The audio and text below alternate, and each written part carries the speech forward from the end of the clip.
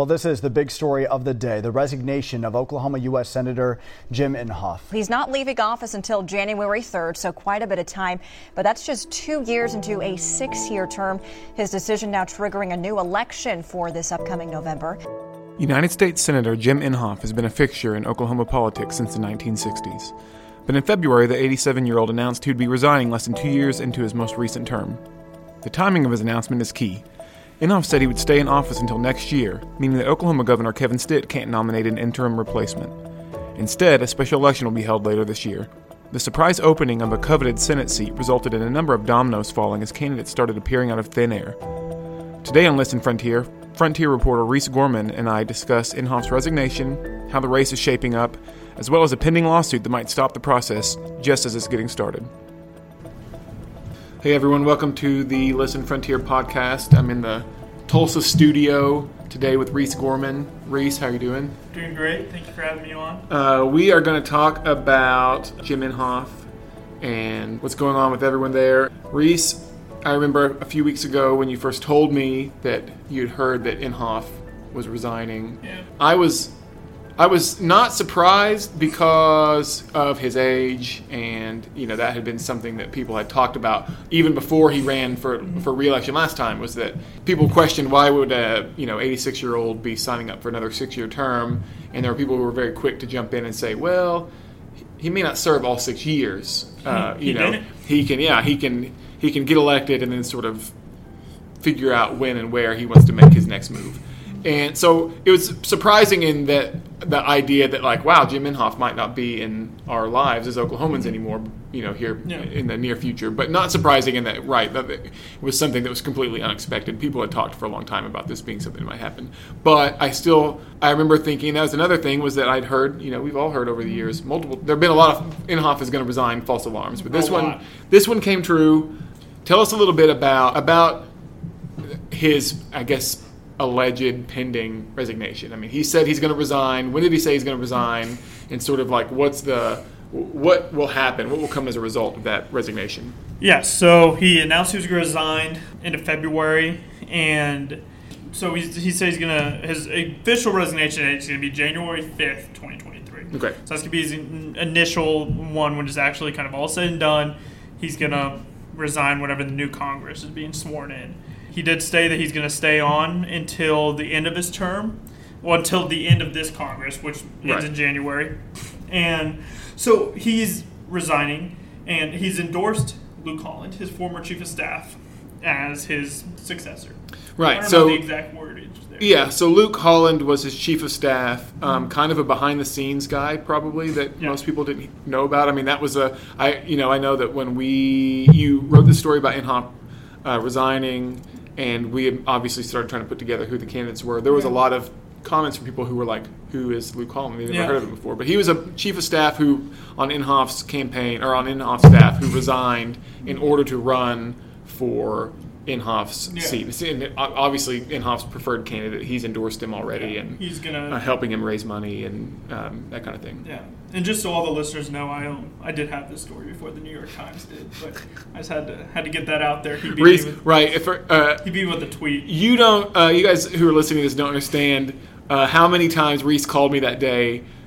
I think I started calling you at 7:15 a.m. Yeah, trying to beat, because he knew that other people obviously were working on this. And the frustration that I heard in Reese's voice whenever the New York Times, I sent him the tweet from the New York Times reporter about, they can just tweet it out. We were trying to write a story. So sure, Reese. I could tweet it out at 7:15 a.m. Yeah, Reese could tweet it out, at 6 a.m. That would not have been great for me to wake up and see that tweet. But yeah, that would have been, you could have, but didn't. Exactly. And it all worked out because, Anywho, regardless, I digress there. You got me off on a tangent now because you're still mad at the New York Times reporter for beating you to a tweet. But yeah, so Inhofe is going to resign next year. And so by announcing his resignation the way that he did, the timing that he did, it set off a firestorm. Right. So you've got a special election that will be held this year. It'll be in conjunction with the current election taking place with Langford running for re-election. So it's going to be the primaries June 28th. Runoff is August something, I don't know the exact date, and which there will be a runoff, and then the general is going to be in November. Yeah, so it kicked off the special election and all the drama that goes along with the special election especially for it'll just be so. It'll be really. It's going to be a crazy time because it's not just a special election, which is always kind of fun if you're invested in politics, but it's for a very important, crucial seat, and so that's not just a special election for a city councilor or something. It's a special election for a Senate seat. It's a seat that Inhofe has held since '94, and prior to him holding it in '94, I mean, David Boren held it for a number of years, and so it's a seat that doesn't come around all that often. And it's a seat that likely whoever wins will probably not give up that seat until they choose to give up that seat. Yeah. I mean, that's just the facts.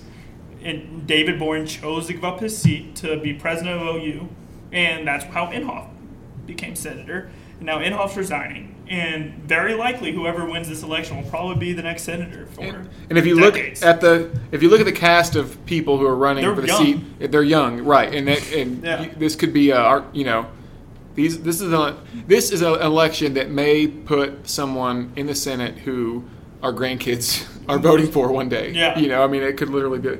So you have so it's going to be very interesting. Getting into November, it just adds another layer to that November election, into the summer. Talking about the primary. The primaries is going to be the interesting part. That's going to be where the real fireworks are. When in all honesty, a lot of Oklahoma statewide elections now are won and lost in the primary. And this is really going to be where all the money is going to be spent into, is going to be for this primary election. And we're seeing it right now. There's 5 Republicans so far announced. You got Luke Holland, Markwayne Mullin, Nathan Dahm, Alex Gray, and T.W. Shannon. So they're all announced. They're all young. And these guys are going to be battling it out. We're already seeing, too, that there's the really big fight to be the Trumpiest, and to see who can kind of bow to Trump the most. And so that's going to be the biggest part of this race. Yeah, and I want to get into that in a second. Yeah. I want to talk, too, about, so there is one Democratic candidate. Yes. So Kendra Horn, everyone probably knows that name. She has announced she's running. But still, that will looks like now that will be her role, and it will be more of a general election, right? There's going to be a lot of stuff going on, and like I said, everyone is pretty young. It is going to be. It's kind of interesting what you said about there's a little bit of people are elbowing around with each other, trying to be the quote unquote. This is a Reese quote, not mine. Trumpiest candidate. But that was something that with Luke. Now Inhofe himself was never. He was a supporter of Trump. I interviewed him on Election Day, actually, in 2020, and he thought that Trump was going to win big, But Inhofe was one of those guys who, because of his longevity and because of his name and just his general demeanor and attitude, was never one of the... He was not afraid to not necessarily side with Trump if he didn't want to. He led the override of Trump's veto of the NDAA. Right, and so he was never... Inhofe is a guy who... there are times when probably politically it made sense for him to side with Trump on something he maybe didn't necessarily want to, but he was one of the few guys who was never 100% committed to I'll just do whatever Trump wants. And I noticed with Luke Holland, who I don't know very well outside of his role as chief of staff, is he seems like he's made more of an effort to position himself as sort of a Trump candidate, in ways that Inhofe probably never had to. Now, maybe it's, if Inhofe's 40 years old and he's running for the seat in 2022, maybe he's thinking, I've got to be pretty Trumpy too myself. But you do have Mullin. His campaign ad, it ends with Trump saying his name. It starts with a picture of him, Trump, and his wife. Not Trump's wife, Markwayne Mullin's wife. In the Oval Office, that's how it starts. And then it ends with Trump saying, Markwayne Mullin, you don't want to fight with him. Right, that's right. And so it's very much, you can just tell automatically Trump. T.W. Shannon, the chair of Black Voices for Trump, he kind of stumped for Trump all during the 2020 election. And Nathan Dahm, Trump Highway. He's you can't get. I feel like if you're listening to this podcast, you know who Nathan Dahm is. Right. You can't get Trumpier than the Panhandle Trump Highway. Exactly. Alex Gray worked in the Trump administration, and so they're all really kind of trying to align themselves with Trump. And one thing also that I read is Newsmax, which I do not read a lot, but I did read on this. Newsmax reported that Inhofe tried to get Trump to endorse Luke Holland prior to him announcing his retirement, prior to him endorsing Luke Holland. And Trump was like, I don't even know who Luke Holland is. Like, I'm not going to. Yeah, there's no reason for Trump to get involved at the point when there's 5 people. Exactly. And Trump he's like, I don't know who any of these like candidates are really. I'm like, I'm not going to get involved. So it basically just shows like how much people want this guy's endorsement. Yeah. For president. Yeah, it'll be that will be interesting. And like you and I have talked about how in these crowded primary fields, they generally, and sort of, I mean, it's politics in Oklahoma to some degree, the parties coalesce around each other where everyone sort of has the same views. Everyone's got to kind of be in step with each other for the most part. I mean, that's politics in general in the nation. I don't know. But it's hard when there's 5 people running for one seat. They can't all agree on everything because how will you choose who to vote for? You've got to stand out from the crowd in some way. So that will be what's most interesting to me is how to a lot of these guys, their resumes are somewhat similar, and they're going to have to start. They can all talk about right now who is closer to Trump. Yeah. But at some point, they're going to have to start be some more substantive. Yeah, and they're going to have to start, standing out from each other, and that's what's going to, that will be money will play a big role in that. And people like Mark Wayne Mullen can self-fund their entire campaign. Yeah. That dude is rich. T.W. Shannon has the full. He's going to have the back of the tribes. Governor Bill Anatobi of the Chickasaw Nation was at his candidacy announcement, and if that's any sign of who he's going to be backing, I mean. And the tribes, I don't know, Jonathan Martin of the New York Times wrote a story back in 2014 when TW was facing Langford about how much support TW had from the tribes for a Coburn seat. It was just, and they were pouring money into TW's race. And so if that's any indication, the tribes have only gotten richer, more prominent since 2014. So he's going to have a lot of money. Luke is going to have we've already seen. I mean, I've already trying reported to raise money for him, on all these fundraisers he's hosting for Luke and all this. And I think that Dom doesn't have the fundraising capabilities. That Dom might have some of the grassroots, but in all honesty, that's not where all the money comes from. Right. The money comes from your big GOP donors. And Alex Gray, I'm going to be honest, I don't think I would not be surprised if his name recognition was below 2. Yeah. And he's in a primary with a lot of heavy hitters. I didn't know who he was. And I'm paid to cover Oklahoma politics. I didn't know who he was before he announced. Yeah, there's a lot of big names in this race, and that's part of the thing. It's going to be really, I think, I'm interested to see because it is sort of unprecedented. Not just the stature of this specific seat, but just the very nature of there's going to be a lot of money. There's already 3 dark money groups, super PACs, that have registered with the FEC. And you talk about T.W. Shannon and, that tribes feeling like maybe they have, regardless of his politics, having an advocate in the Senate is only beneficial. Yeah, he's beneficial. 100% he, at his event, one thing that was very striking, and for sure, he said, he opens his events like, I want to thank the governor of Oklahoma who couldn't be here today. I want to thank all these state's elected officials by that matter. But I more specifically want to thank Governor Bill Anatobi of Chickasaw Nation. He was very clear in that he knows where his money's going to come from. And that is... So that will be really... I'm interested to see how that starts to shake out and when it starts to shake out. Because not a lot of time before it's, before the primary. I mean, and you got filing in early April, but people are already having to start raising money. It's a rush, yeah. You're in a rush. Alex Gray, somehow, he sent out an email the day after he declared that he already had raised $100,000 in his campaign, and I guarantee you Holland's already raised a bunch of money. I mean, he's having fundraisers, 4 fundraisers this month, 1 in D.C., 3 in Oklahoma. Mullen could just fund with his plumbing business. Right. I mean, so money's going to play a big part in this it'll be interesting to see when that really starts to pick up and when they start, they'll have to start throwing, like I said, throwing some elbows with each other and trying to stand out for each other. I don't think any one of these people hate each other. Like I feel their politics are the same. And I feel like they all get along really well. So it's going to be really interesting to see the kind of negativeness that comes in, because you're going to have to get someone negative. will have to do it at some point. And I know in Oklahoma politics, a lot of times the candidates themselves do not like to get negative.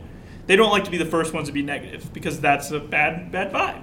But you're going to have to be negative in this race. I mean, you cannot win, and it sucks to say, but you cannot win on your merits alone because everyone's merits are basically the same. Like besides Mullen, who's been in Congress, TW, who's been former State House Speaker. Holland is former Chief of Staff. Like, they all have somewhat of the same merits, but you got to get negative eventually. Yeah, it'll be interesting. And speaking of, I want to get to this next. Speaking of Markwayne Mullin, that's the sort of the other, shoe to drop, I guess, from all of this is that now his House seat is open. Yeah. Tell me who is. And this is another. This is another big roster. There's a million names. people running for this. Not really a million, but Tell me some of the big names. 7 people have filed so far. I guarantee you before we're done with it all, we'll probably have about 10. Some of the big names are State Senator Marty Quinn, who he's well known. I don't think he has the fundraising capacity that other people might have. He's well known, and he's terming out in the state senate. So obviously, when you're terming out in state government, your next option is to go to Congress. Right. Chris Schiller, he's a pharmacist in Muskogee. I had no clue who he is, but he's a wealthy pharmacist. I mean, no one knew who Markwayne Mullin was when he decided to run. I mean, he was a rich plumber. And same with Kevin Hearn, if I'm not mistaken, right? Like, I mean, he was just a rich businessman who decided to run for Congress. Hearn had connections in Oklahoma politics because he worked as a fundraiser. But he not as a candidate. Yeah. I mean, that was people in that arena knew him, but outside as far as voters were not necessarily. But that's something that you can time and money you can take care of. Chris Schiller does fit the Mullin vibe of coming from the private sector now and then running for Congress. And then also John Bennett, the current chair of the Oklahoma GOP. Right, you've written a story about and that he sort was of not conflict planning there. on resigning. And I do know they had an executive meeting on Saturday where it was basically no talk. Bennett didn't even bring up resignation. He was just talking about plans for the future of the GOP as well, like with him still in power. So it's not looking like he's going to resign at all. And Eric Wyatt, who I'm going to be honest, I don't know who he is. I'm not even going to try to lie. I don't know. Clint Johnson, he's some guy from Muskogee. I looked him up. He's ran for like 7 offices before and never won. Right, these House seats sometimes bring out guys some people who have run before. And then you also got Dustin Roberts, who's a state representative, who also has the name ID up there. I mean, he's well known. Probably does have the fundraising ability. So and he has. That's another thing with him and he has the connection. Marty Quinn and they also have a record to stand on that doesn't necessarily matter to everyone, but does matter to some people. To be able to say, when I was in the state legislature, I did this. I supported this, which for some people means more, and for some people it means less, maybe. But for some people it means more than the private sector candidate who says, I will do this. I will do this. Yeah. Like you can, you know Marty Quinn's. You can look his background up and see what he's voted for and voted against, and for those guys, that can help. Sometimes you have people who they say, I want someone who doesn't have any political experience, and so that record can be a hindrance. But and then there's also the Muskogee Police Chief Johnny Teehee, who is the chief of police for the Muskogee Police Department and is running for Congress. And so, again, there's name ID there. I don't know how much name ID he has outside of Muskogee, but, I mean, Muskogee is pretty big in CD2. Right. I mean, I don't know if it's the biggest city per se, but I do know that's probably one of the biggest. So I think the name ID there will really help him, too. And so all these, there's definitely going to be a runoff for this seat as well, with 7 people going. But I think the name that's most surprising right now is John Bennett. Just because I truly think that at the moment, I don't think there's any front runner right now, but I think if I had to choose, it'd be Bennett, just because he is the most well-known candidate. He's been elected from there before. Yeah, he's been elected from there before. He's state GOP chairman, and to be completely honest, like, people might think he's crazy, but he's been elected there multiple times, and grassroots Republicans love him. And it's just the fact of the matter. And so I think he truly does have a chance. Yeah, and he will be able to stay in the... And he has the full power of the GOP, state GOP, to, help him up. And he has the ability to stay in the headlines as much as he wants through his current role in a way that a pharmacist or a police chief probably can't. Yeah. They have to work a little bit harder to get a headline where he can just say something as the chairman of the Oklahoma GOP, and there's a headline, and now his name's in the news again. Yeah. And I think something we've seen a lot, too, is that these things that used to be turnoffs for voters, like him comparing the vaccine mandate to the Star of David and the Holocaust, is no longer a big turnoff. I mean, you look at Lauren Boebert, Marjorie Taylor Greene, Matt Gaetz, all these people that are really loud in Congress, but they never really face a serious challenger. They always win because their money comes flowing in, and that is what people want now. I mean, it's the same thing on the Democratic side, too. They want the loudest people to be elected. They don't really...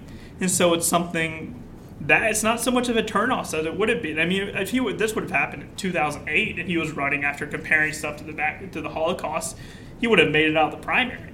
But now doesn't really matter. Voters don't care. That will be the same as the Senate race. That will be really interesting to see when that starts to really pick up and how that kind of shakes out. And I'm sure that you'll be calling me 20, 25 times a day. I think I already call you a lot. To keep me updated on what's going on with those races. Now let's go to the thing that might make all of this discussion completely pointless. We're talking about all this, and then it could just not even happen. So you wrote a week or two ago about Stephen Jones and a lawsuit about Inhofe's resignation. And basically, now Stephen Jones, a lot of you probably know his name. My first instinct when you told me about this lawsuit was that it was just another headline-grabbing lawsuit. Someone who saw an opportunity, a big story, Inhofe's resigning, and found a way to kind of attach themselves to the story to get their names in the headlines.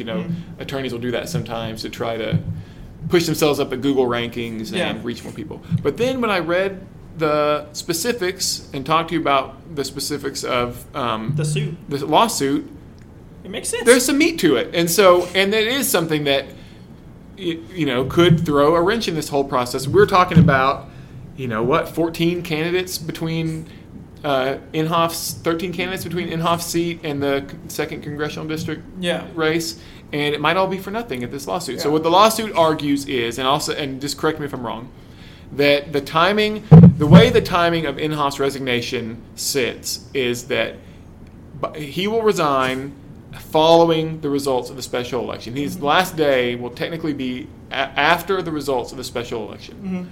So what Stephen Jones is arguing is that obviously Inhofe has a preferred candidate, his former chief of staff, Luke Holland.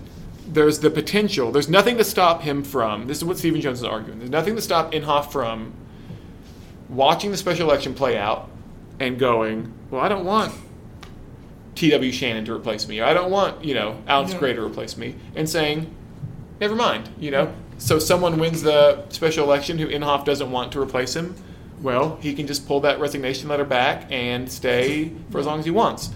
And, so what Stephen Jones is arguing is that he should not, that Stitch should replace Inhofe now, or that Inhofe should stay for the end of his term, right? And so that lawsuit is going to be, that court It's going to be heard today. Case starts, you're right. 1:30 today. Today as in Wednesday, the 23rd. We're recording this on Tuesday, but right, we're not going to post this till Wednesday. So, is there anything I'm missing in that description? So, what do people need to know about that lawsuit? The big thing in the lawsuit is he specifically rides this whole lawsuit on the interpretation of the 17th Amendment, which states that when vacancies happen in the representation of any state in the Senate, the executive authority of such state shall issue an election to fill the vacancy.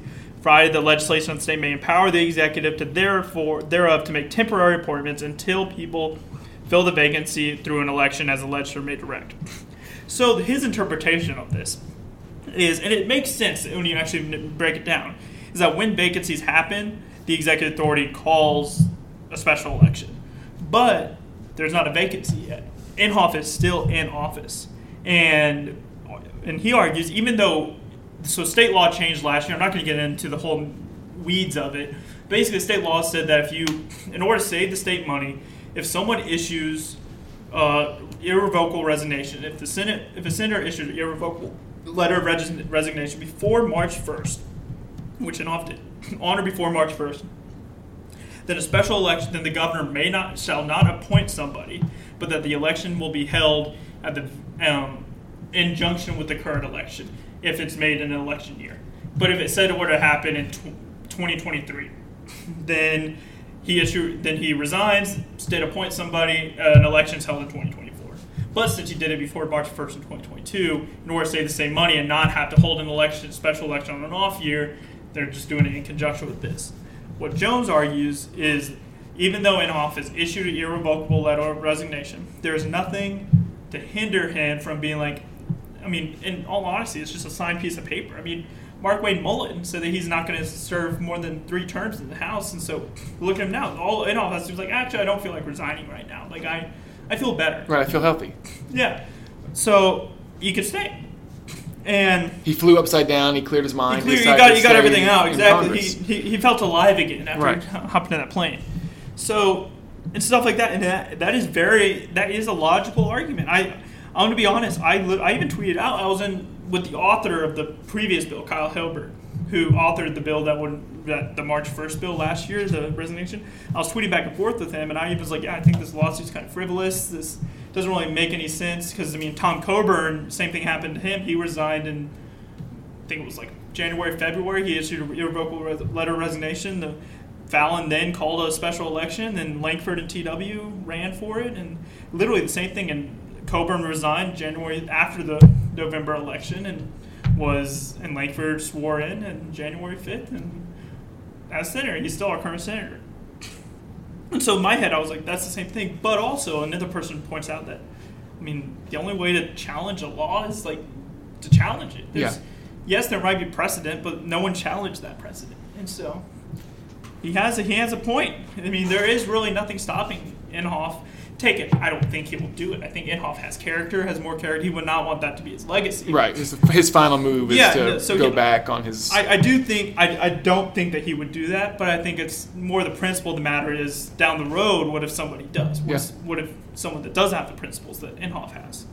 So it makes sense from that. So yeah, it's just another, if you thought there weren't enough storylines to follow in all this, here's another one. So, so that this podcast will be up on Wednesday. That will be in court today as you guys are listening to this podcast. And then stay tuned to Reese's Twitter account, which is verified now. Verified Twitter account. Very Reese exciting. J. Gorman. Reese J. Gorman. He'll have some updates from that. Are you going to go to that I am, hearing? I'm going to. Check that out. Actually, I'm going to go. I'm not going to miss it. That'll be fun. I don't want J-Mart to scoot me on a Supreme Court. Yeah, box him out. Don't even take his seat if he's there. I don't even think he's going to be there. Keep him. Well, good. He probably. I'm just gonna sit he there. knows better than to step on your turf, probably. Exactly. I'll just be live tweeting and then I'll tweet it out. Yeah, tag him.